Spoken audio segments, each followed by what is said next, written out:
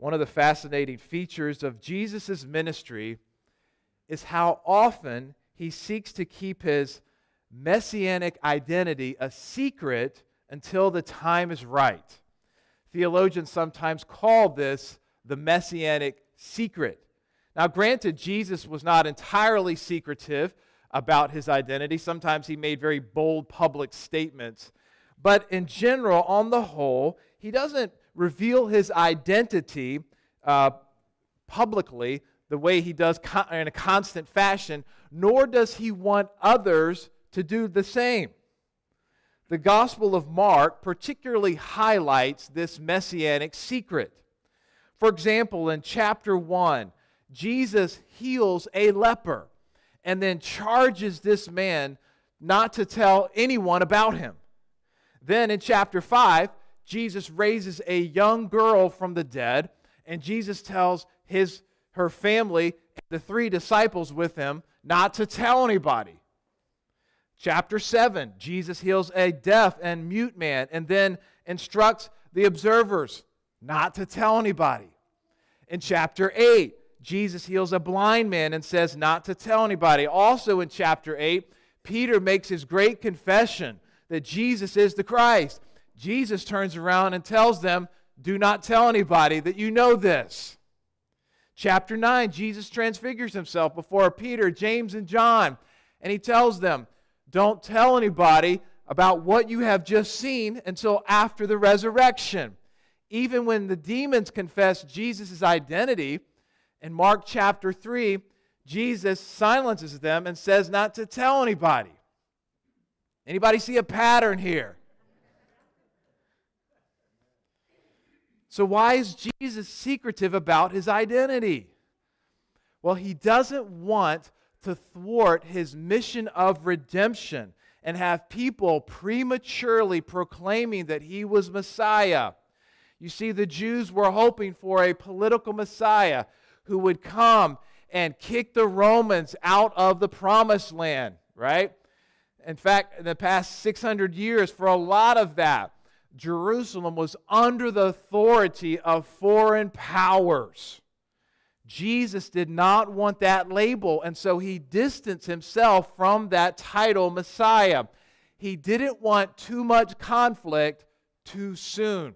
He did not want that, and he wanted enough time to spread his kingdom for 3 years and to train up the apostles to take the mantle when he would leave. But now, he is ready. And he's going to visit Jerusalem one last time. Jerusalem, of course, was the headquarters, if you will, of the Jewish religious establishment. And they did not like Jesus. Whenever Jesus visited there, the sparks would fly, okay? But now Jesus knows that he is at the end of his redemptive mission. He had already told the disciples numerous times that he was going to die when he came into Jerusalem. And so now the time is here.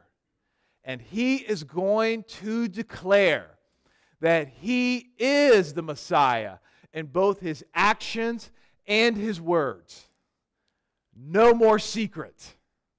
No more secret. And that brings us to today, Palm Sunday. Palm Sunday is the day that begins the final week of Jesus' life, what is sometimes called the Passion Week. All 4 Gospels focus a lot on the Passion Week. They recognize that this week was the reason why Jesus came to this world.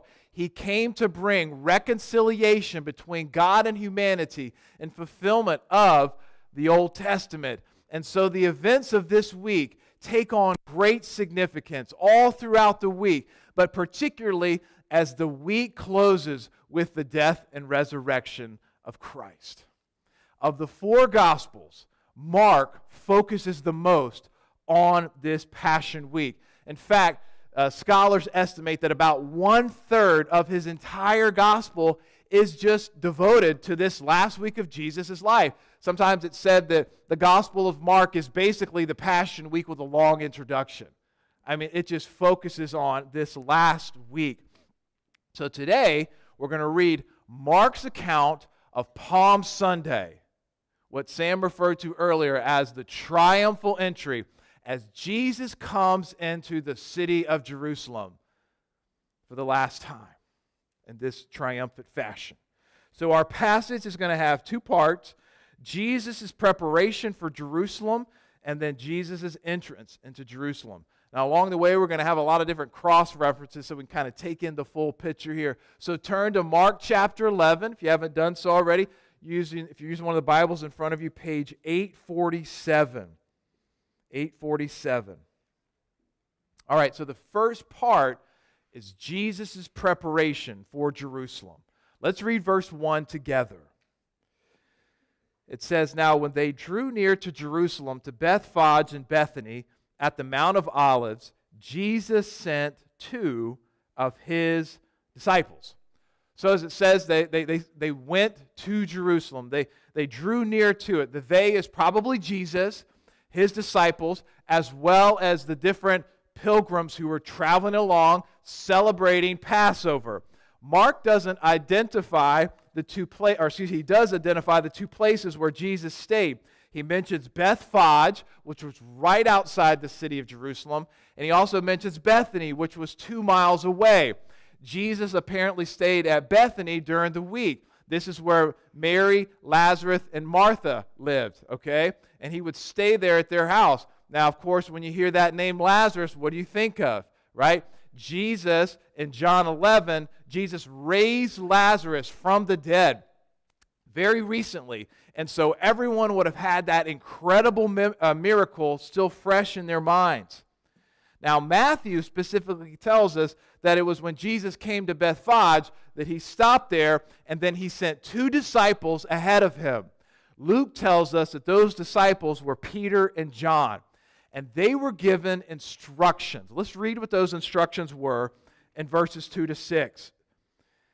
"And Jesus said to them, 'Go into the village in front of you, and immediately as you enter it, you will find a colt tied, on which no one has ever sat. Untie it and bring it. If anyone says to you, "Why are you doing this?" say, "The Lord has need of it, and will send it back here immediately." And they went away and found a colt tied at a door outside in the street, and they untied it. And some of those standing there said to them, "What are you doing untying the colt?" And they told them what Jesus had said, and they let them go. So Jesus, he doesn't tell us how he knows that there's going to be a colt there, and a colt was a young male donkey in the next village that had never been ridden, and that they were going to be fine just letting them take away this colt. Perhaps Jesus, maybe he had already made arrangements since the village was nearby, or maybe this was a case of Jesus using his omniscience, right, which he had already displayed in saying that I'm going to die in Jerusalem to his disciples. Regardless, though, notice that Jesus makes these specific plans about his notable entrance here to Jerusalem. Now, what's also very interesting is that it's quite possible that there were two notable entrances into Jerusalem on Palm Sunday. Some scholars make the intriguing claim that the Roman governor, Pontius Pilate, he also entered Jerusalem on Palm Sunday, but he would have come from the opposite entrance, the west side there. Pilate lived in Caesarea about 60 miles away, but he would come to Jerusalem during these major religious festivals to make sure everything was peaceful and calm, right? And he would also bring in some of his reinforcements as with him. And so when Pilate came into the city, you can only imagine it, right? There would be horses, there would be soldiers, there would be weapons, and so forth. Pilate's entrance would be symbolic of worldly kingdoms, right? Jesus' entrance would be symbolic of the Messianic kingdom that was on its way. That leads to the second part of our passage, Jesus' entrance into Jerusalem. Jesus makes a bold statement to Jerusalem and its religious leaders about his true identity. Again, no more secret, okay? Now he is declaring it. Let's read verses 7 to 10 together. And they brought the colt to Jesus and threw their cloaks on it. And he sat on it. And many spread their cloaks on the road. And others spread leafy branches that they had cut from the fields. And those who went before and those who followed were shouting, Hosanna! Blessed is he who comes in the name of the Lord. Blessed is the coming kingdom of our father David. Hosanna in the highest. So I want you to see here two elements that in the story that highlight why this event was so significant. Number one, Jesus' actions declare he is the coming Messiah. His actions declare he's the coming Messiah. He doesn't say it verbally here, but his actions are crystal clear. Crystal clear. Specifically, him riding into Jerusalem on a donkey. You say, what does that matter? Maybe he was just tired, right? So he gets on a donkey because he was tired. I don't think that was the concern of Jesus at this point. As you read the Gospels, Jesus is walking around all the time, isn't he? He's walking around in the desert. He's walking up and down mountainous slopes. He just walked from Galilee, which was about 100 miles away. Scholars estimate that he just conservatively estimate that he walked about 15,000 miles. I don't think he needed help making that last mile into Jerusalem. There's something more going on here, right? You say, why a donkey? Well, it wasn't the case that all the luxury horses were rented out and all that was left was an economical donkey. There was more going on. Jesus rode a donkey to demonstrate to his Jewish brethren that he was the promised Messiah. You see, in about 500 BC, there was a prophet named Zechariah, and he uttered these words in Zechariah 9:9 about the future Messiah. He said, "Rejoice greatly, O daughter of Zion. Shout aloud, O daughter of Jerusalem. Behold, your king is coming to you. Righteous and having salvation is he, humble and mounted on a donkey, on a colt, the foal of a donkey." So I want to be clear about something. Jesus did not ride the donkey to become the Messiah, but precisely because he is the Messiah, he rode the donkey into Jerusalem. He came to fulfill Scripture, even a seemingly pretty insignificant point that it had to be a colt that he would ride into. So Jesus is declaring he is the Messiah. Did you follow that? And this would have been very powerful to the religious establishment, because you see, they would have been the teachers of the Old Testament, and they would have known exactly what Jesus was saying. And I'm sure that his message hit home, probably infuriated them all the more. Jesus was throwing down the gauntlet, so to speak, okay? No more messianic secret.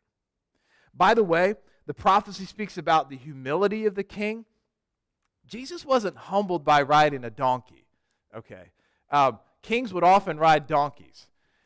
It talks about his character, that he's humble in his character, not his mode of transportation. But I want you to see that Jesus was declaring with his actions, he is coming into the city of Jerusalem as the Messiah, okay? As the Messiah. So also, a second important element of Jesus' entrance into Jerusalem is the crowds declare that Jesus is the coming Messiah. You got to remember here, this crowd would have been enormous, okay? Enormous crowd. Jerusalem usually had about 30 to 40,000 people inside of its walls. But when they had these major festivals, that population could grow by 10 times, okay? So there would have been an enormous amount of people, and they would have been surrounding Jesus. You see, Jesus, in the other Gospels, we learned that he had just healed blind Bartimaeus. And so that would have been very exciting for the crowds to see. We also read in John 12 that there were people coming out of Jerusalem because they had heard about him raising Lazarus from the dead. So you got people around Jesus excited, people coming out of Jerusalem to see him. Everybody would have been excited. And the crowds declare several things, or they declare Jesus is the coming Messiah in several ways. They spread their cloaks on the road. Why did they do that? That's just a way of showing kind of honor to royalty, paying homage, rolling out the red carpet, so to speak. They also put branches on the road there. The Greek word used is for leafy branches or tall grass. The purpose was to lay out kind of this festive ground cover for Jesus. The Gospel of John tells us that they were using palm branches. There we go. That's where we get the name Palm Sunday, because of the palm branches. You say, why were they doing this? Well, the palm branch symbolized victory. Symbolized victory over an enemy. And so the people hoped that Jesus was going to bring victory over their enemy, the Romans, right? This is what they were hoping for. And when you keep in mind, what were they here for? They were here for Passover when they celebrated how God delivered them in times past. The excitement would have just been very, very tangible in the air. And the people, they shout praises. They shout Hosanna, which was a Hebrew word which meant save us now. Now, by Jesus' day, it had become kind of like a shout of praise, like hallelujah. They were shouting the praise of God. They quote Psalm 118, verse 26, which says, "Blessed is he who comes in the name of the Lord." The crowds also shout, "Blessed is the coming kingdom of our father David." So the crowds, they think Jesus is the Messiah, and they're connecting him to the Son of David promises that the Messiah would come from the line of David, right? He had just healed Bartimaeus, and Bartimaeus calls him the Son of David. And we see in some of the other Gospels how they're connecting him to the Son of David. Matthew says they were calling him Son of David. John mentions that they were saying the King of Israel. Notice how, though, Jesus does something different. He doesn't silence anybody, does he? He doesn't say, "Oh, you guys got to be quiet now. Don't tell anybody. No more secret." He's receiving for the first time their acclamation to be the king. He is coming into his city, and he doesn't tell the crowds to be quiet anymore. In fact, in Luke's gospel, the religious leaders come along and they say to Jesus, "Hey, quiet them down, quiet them down." Do you remember what Jesus told them? He said, "Even if I do, the rocks would cry out." That's how significant this event was. The rocks would cry out. The city was all abuzz about Jesus. In fact, in Matthew 21:10, it says that the whole city was stirred. The Greek word for stirred is the word we get our word seismic, which we use for earthquakes, okay? The city was rocking.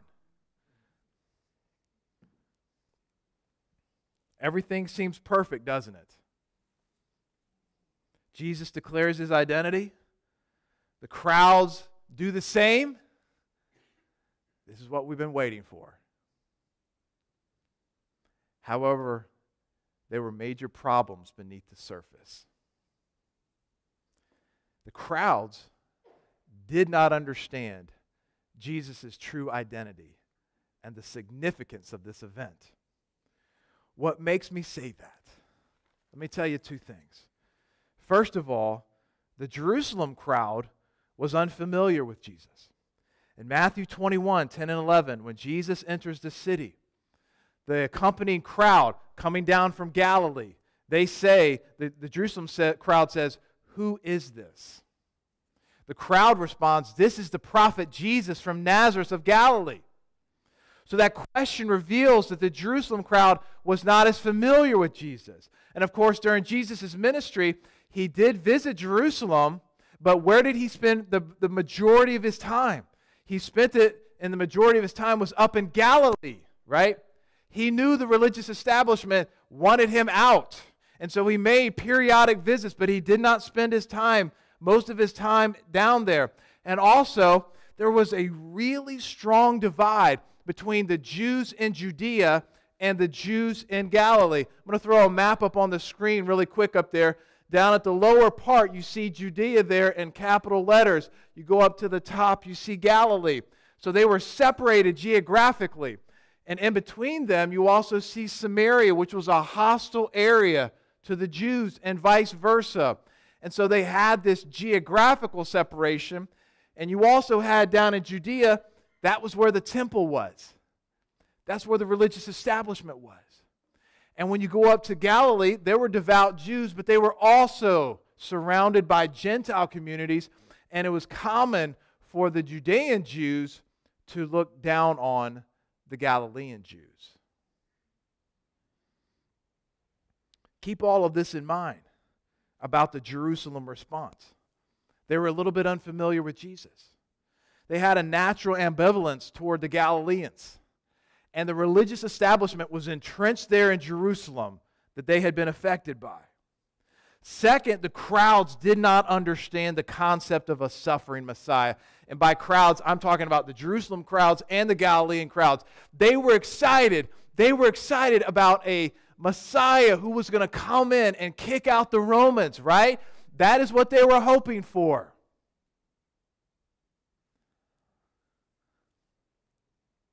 But there were also Old Testament prophecies that said the Messiah would also suffer and die before he came to conquer. He would suffer and die. So in general, the Jews did not understand that there would be two comings of the Messiah. And that is the key issue. Do you see that? And in a sense, they were cheering for the wrong Messiah. They were missing it. Even the disciples who knew that Jesus was the Messiah, they got it. They still didn't understand the true significance of the event, that he was heading for the cross. It's like it just wasn't registering in their minds. He told them he was going. They're like, oh yeah, but whatever. John 12:16 says of this event, his disciples did not understand these things at first, but when Jesus was glorified, then they remembered that these things had been written about him and had been done to him. So all the while, Jesus is going into Jerusalem. He knows that there are major problems underneath the surface. He says in Luke chapter 9, verse 41 to 44, some words that we need to remember. It says, when he drew near and saw the city, he wept over it, saying, would that you, even you, had known on this day the things that make for peace. But now they are hidden from your eyes, for the days will come upon you when your enemies will set up a barricade around you and surround you and hem you in on every side and tear you down to the ground, you and your children within you, and they will not leave one stone upon another in you because you did not know the time of your visitation. Jesus predicts Jerusalem's future demise, and he pinpoints the reason. He was not there to deliver them from the Romans. He was there to deliver them from sin and eternal judgment. They did not understand the things that would make for peace, for salvation, and it broke his heart. He wept over the city. So when we say that this is the triumphal entry, it was so for Jesus. It was so for Jesus. Since he was rightly declaring that he was the Messiah, he was the King, and he was going to bring salvation. However, for the crowds, they didn't get it. It was not the triumphal entry by the end of the week. They affirmed that Jesus the right things about Jesus, but they did not understand what they were saying. Their understanding of Jesus was just fundamentally different than what Jesus taught in fulfillment of the Old Testament. So all of those factors you got to keep in mind, church, will come into play when by the end of the week, this crowd that went from shouting, Hosanna, will shout, crucify him. So what does Palm Sunday mean to us 2,000 years later? Well, to start, as I just said, Jesus' triumph, his entry was truly triumphant. It really was triumphant. The Old Testament had long predicted the Messiah's death. Jesus came here to die. He had been warning the disciples 3 times at least in the Gospel of Mark. This is what is going to happen. This is what's going to happen. That was his mission, and he came to accomplish his mission. He came to seek and to save the lost, right, church? And that is exactly what he did. There was no other way for our sin to be forgiven and for our sins to be atoned for. We need someone to stand in our place who will take away our sin. And we need someone else's righteousness because we don't have a perfect righteousness. And because Jesus loves us so much, please hear this. That is exactly what he did. He entered the city to declare his kingship, and he defeated sin and death, the true enemies of humanity. The Romans are not the true enemies of humanity, or whatever human army it might be, or political entity. The true enemies of humanity are sin and death, and Jesus defeated them when he came into Jerusalem that week. By the end of the week, he stood victorious. He accomplished his mission of redemption. He was not thwarted. He was victorious. So, church, we should celebrate his victory. Amen? We should celebrate his victory. Not just today, but every day. We should live with palm branches in hand. Amen? Grab that palm branch, right? Wave it around. We are victorious. Romans 8:37 says, we are more than conquerors through him who loved us. Because of what Jesus did, we are guaranteed an eternity with God, fellowshipping with him, fellowshipping with all the saints throughout the ages, living in resurrected, glorified bodies. And so now we can face hardship, persecution, sickness, and death because of that triumphal entry. Let us go back to that day. Now, if you have never accepted what Scripture says about the Messiah, may today be the day that you cry out, Hosanna.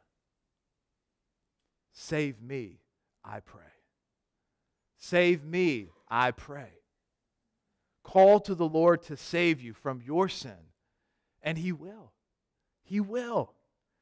And yes, each person needs to be saved from their sin because sin separates us from a righteous Creator and Judge. And God will bring judgment one day. You know, what happened in Jerusalem is kind of just a glimpse, a foreshadowing of what will happen in the future. Jesus predicted it, and it's amazing how it unfolded. I mean, Jerusalem was completely wiped out as far as the stones not even being left one on another. It was completely wiped out in about 40 years. Jesus says over and over again, I'm going to return. I'm going to return. I'm going to return. Are you ready for his return? Are you ready for his return? Because he will bring judgment. But here is the good news. Just like with Jerusalem, first, Jesus offers peace. He offers peace. And today is the day where you are given that opportunity to have peace with God. Don't you want peace with God? I didn't have peace with God until I was 21 years old. And I can tell you this, that there is nothing you can do to give you peace like peace with God. You have to be made right with your Maker and your Redeemer. You can look all over this world. You can spend all the money you want to spend, and you will never find peace until you find Christ. And Jesus so lovingly, so graciously is offering peace to all who hear this message today.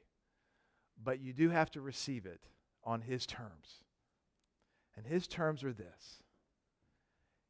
He says you must turn from your sin. You need to see that it's really wrong and that you want to start living for God.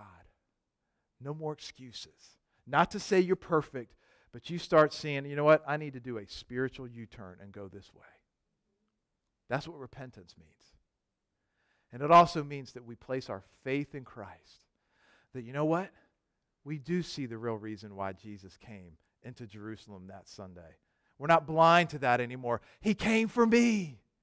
He came for me. And He came for you. Not to kick out the Romans, but to give us victory over sin and death. And if you believe that He is who He claimed to be, God in human flesh, the Messiah of the world, He will do exactly that.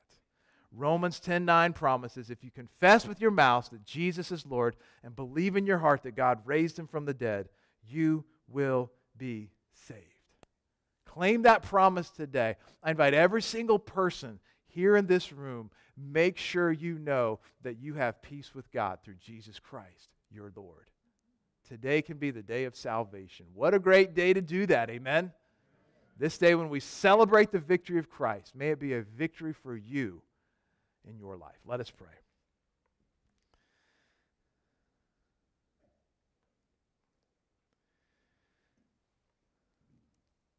Lord Jesus, we thank You for this day, this Palm Sunday. We pray that You would make what we have read and heard today fresh in our hearts and our minds. Hosanna, Hosanna, Hosanna in the highest. Lord, I pray if there's someone here today who's never trusted You, it's never been clear who You are and why You came into this world, that today they would become Your follower, Your disciple, and experience peace with God.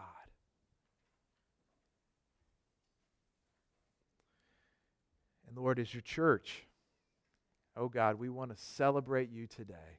We want to celebrate You today. We get excited about many things in life that are great, and we should. But as Your people, we should celebrate today. Thank You for who You are. Thank You for the victory that You have brought. We rejoice. We declare from the depths of our beings, thank You, thank You, thank You. And may we never get over what Christ did for us when He rode triumphantly into Jerusalem on that Palm Sunday. We thank You and we praise You. And it's in Jesus' name we ask all of these things. Amen.